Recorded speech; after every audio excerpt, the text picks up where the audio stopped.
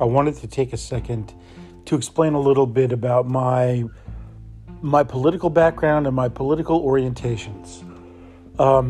I was raised in a military family. My parents were Republicans and conservatives, and I grew up as a kind of patriotic, conservative as well. And for years, I voted Republican. For years, I kind of just followed along, believing that conservatives were best served by the Republican Party, and that was the right thing to do. Until the campaign of George W. Bush, I think it was his second campaign. And at the time, I remember as I was listening to kind of Republican outlets, like news outlets like Fox News and Conservative Talk Radio, whatever, that I was angry all the time, like constantly just agitated and angry about the state of affairs in the world and the state of affairs in politics and stuff like that. And I couldn't understand why. I was just like, why am I so angry all the time? Turns out that George W. Bush's political strategist, I can't think of the guy's name off the top of my head. They called him Pigpen. Anyway, had invented this technique called micro-targeting. And what micro-targeting is, just so you know, is the ability for anybody who's doing advertising to use big data to find the tiniest little ways that they could figure out how to reach very specific demographics with their messaging. They have they can analyze big data in all these different ways and find exactly the kind of people that they want to, send a message to and get that message through.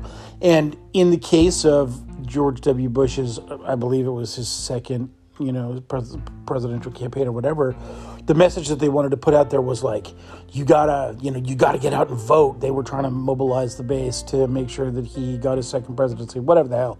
Anyway, and so their strategy was to just, agitate us. And when I found out about that, I was furious. I was so mortified by this horrible feeling that there was some asshole out there, some group of assholes out there who were just wanging on my panic button, right? Just hitting the panic button in my brain to get me all agitated. And I remember talking to, a close friend at the time and basically just sort of lamenting out loud, like, what can we do? What can we do? I don't understand. Like, everything is so bad. What can we possibly do? And I realized that what they were trying to do was put me into that state to drive me to, go pull the freaking lever for George W. Bush. And anyway, I was furious. I was so angry once I figured out about about micro-targeting, that I was like, that's it. Okay, I am now going to detox myself from conservative news outlets. I stepped away from Fox News. I stepped away from Conservative Talk Radio. I stepped away from Drudge Report, the online stuff. I was just like, okay, no more. And I actually tried for a year to just partake of left-leaning outlets. I listened to PBS. I listened to, read The Economist. Whatever you consider left-leaning type stuff. I listened to kind of left-leaning radio stations and all that kind of thing. And what I realized in that period of time was that the people on the left were just as angry as the people on the right. Like, they were just as mad. And often they were just as mad about stuff that I was mad about, but they had a slightly different spin. And I thought, okay, well, now I see what's going on. Now I can see that both sides are being manipulated by interests that are powerful enough to shape the media narrative. And what was fascinating to me was that I had a subscription to Sirius Talk Radio at the time, and there is a commentator on there named Julie Mason, who, in my humble opinion, is an absolute genius and one of the most interesting political analysts, political media, kind of analysts out there, because her perspective was entirely neutral. As a matter of fact, it was so neutral that she could kind of laugh at the obvious theatricality of political moves that were in play, and just sort of see right through that crap and just be like, well, okay, they're obviously grandstanding over here, or this is just a political ploy to try to gin up, more support or whatever. And as I was listening to Julie Mason, then that inspired me to go out in search of more neutral parties, more neutral sources of news. And ever since then, I maintain a kind of steady diet of news sources on the internet. Pretty much that's it. I mean, I have a bunch of different news sources that I like to follow from both sides of the aisle, people on the left, people on the right, people who have different perspectives. But when I hear somebody who is giving me real analysis, real value, I'm like, okay, that's awesome. That is good stuff. And I just kind of add it into my rotation of things that I listen to. So anyway, here's the takeaway for me, and this is the talking point, I guess, or, for conversation, is that this kind of media manipulation happens on both sides of the aisle, on the left and on the right, and it is relentless. It is constant.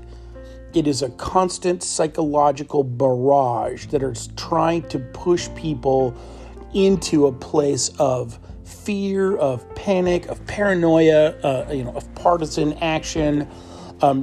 Neither side is good. Both sides are bad. Both sides are manipulative, and both sides are actually motivated by factors that we have to become more aware of, and that's what segment 2 of this particular podcast will be about. Is exactly what is that segment, and how can we identify it? How can we know stuff about it? Anyway, so that's number one. If you're going to talk to me, please understand that I look at both sides as being manipulated by the powerful interest groups that are out there. In most cases, they have media pundits that are in their pocket that are, echoing their talking points. That's number one. So I strongly recommend that people develop their own kind of neutral media diet. And there was a second point that I was going to make, but I don't remember what it was. Anyway, so there you go. So develop a neutral media diet, friends, new friends. Go out there, find neutral sources, or find sources on both sides of the aisle that are talking about the same kinds of things. Because at least it can give you a little bit more perspective. It will make it very interesting as you start to realize just how much psychological warfare is being enacted against us all the time. And it will help you get more perspective. And I honestly believe it'll give you some more peace in your life as well. Because honestly, once you stop believing all that bullshit, man, it takes a lot of pressure off. It really does. Anyway, thanks for listening, new friends. And we'll segue into segment 2. Okay.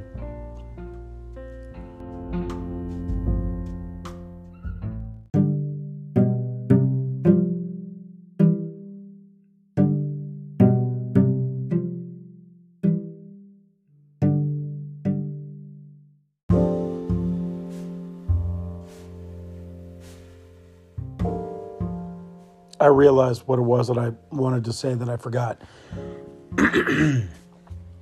I realized what it is that I wanted to say that I completely forgot, which is I now identify myself as a conservative libertarian. I believe in liberty.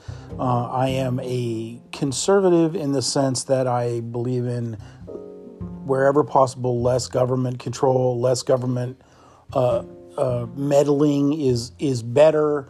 I'm conservative on some social issues, although not all. And I consider myself really to be more of a rational kind of moderate as far as a lot of social issues are concerned. I'm a modern man. I have a family. I have a number of not young children, but children who are young adults or teens or whatever. So I can't be, I don't know, I can't be an old fuddy-duddy as far as life is concerned. But conservative libertarian. And I guess the the takeaway that I want to share kind of with you, potential new friends, is that Democrats and Republicans, the duocracy, the party in the American duocracy, Republicans are not conservatives, and Democrats are not liberals. Republicans and Democrats are a very specific thing. They are political parties that are dedicated to basically strangling the life out of their mortal opposition so that they can keep their claws on the controls of power that drive government. This is my perspective anyway. Republicans are not conservative because if you look at their voting record or their budgets or pretty much anything that's out there, they seem very, very comfortable with enacting policies that are actually not conservative at all. Quite the contrary. And by the same token, Democrats are not liberal because they have the amazing ability to pay lip service to liberal ideals and then flip around and just toss all that shit out the window for convenience purposes. So, look, Republicans and Democrats are political parties. I am a conservative. I don't put my alliance with either one of those political parties. When Donald Trump was advanced kind of during the primary process, I actually sent an email to the Republican Party in the state where I live, and I said, look, if you put that guy in front of me, there's no way I'm going to stand up and vote for this dude. I don't like him.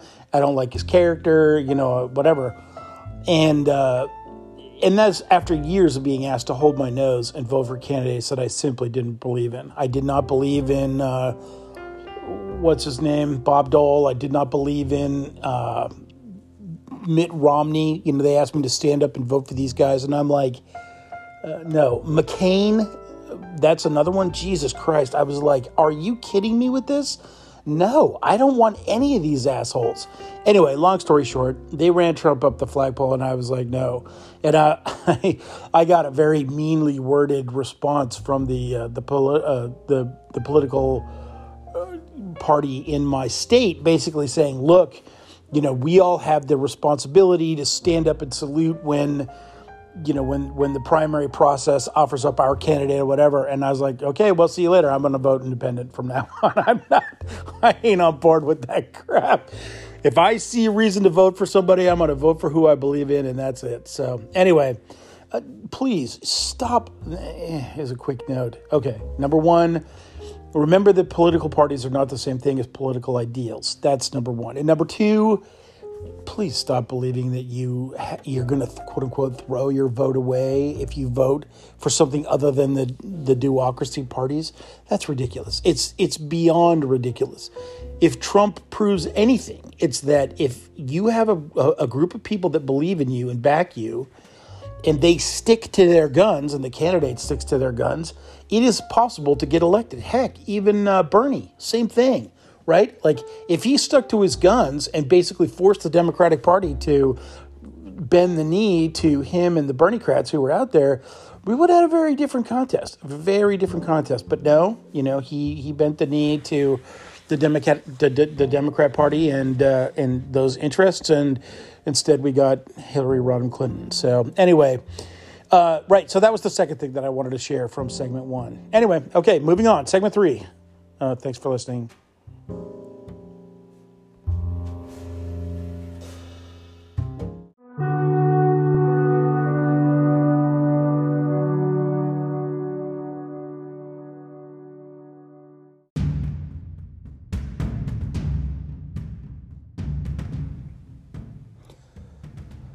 I'm sitting here in the quiet with my dogs, and I realized that I needed to put something up there for people to listen to and react to.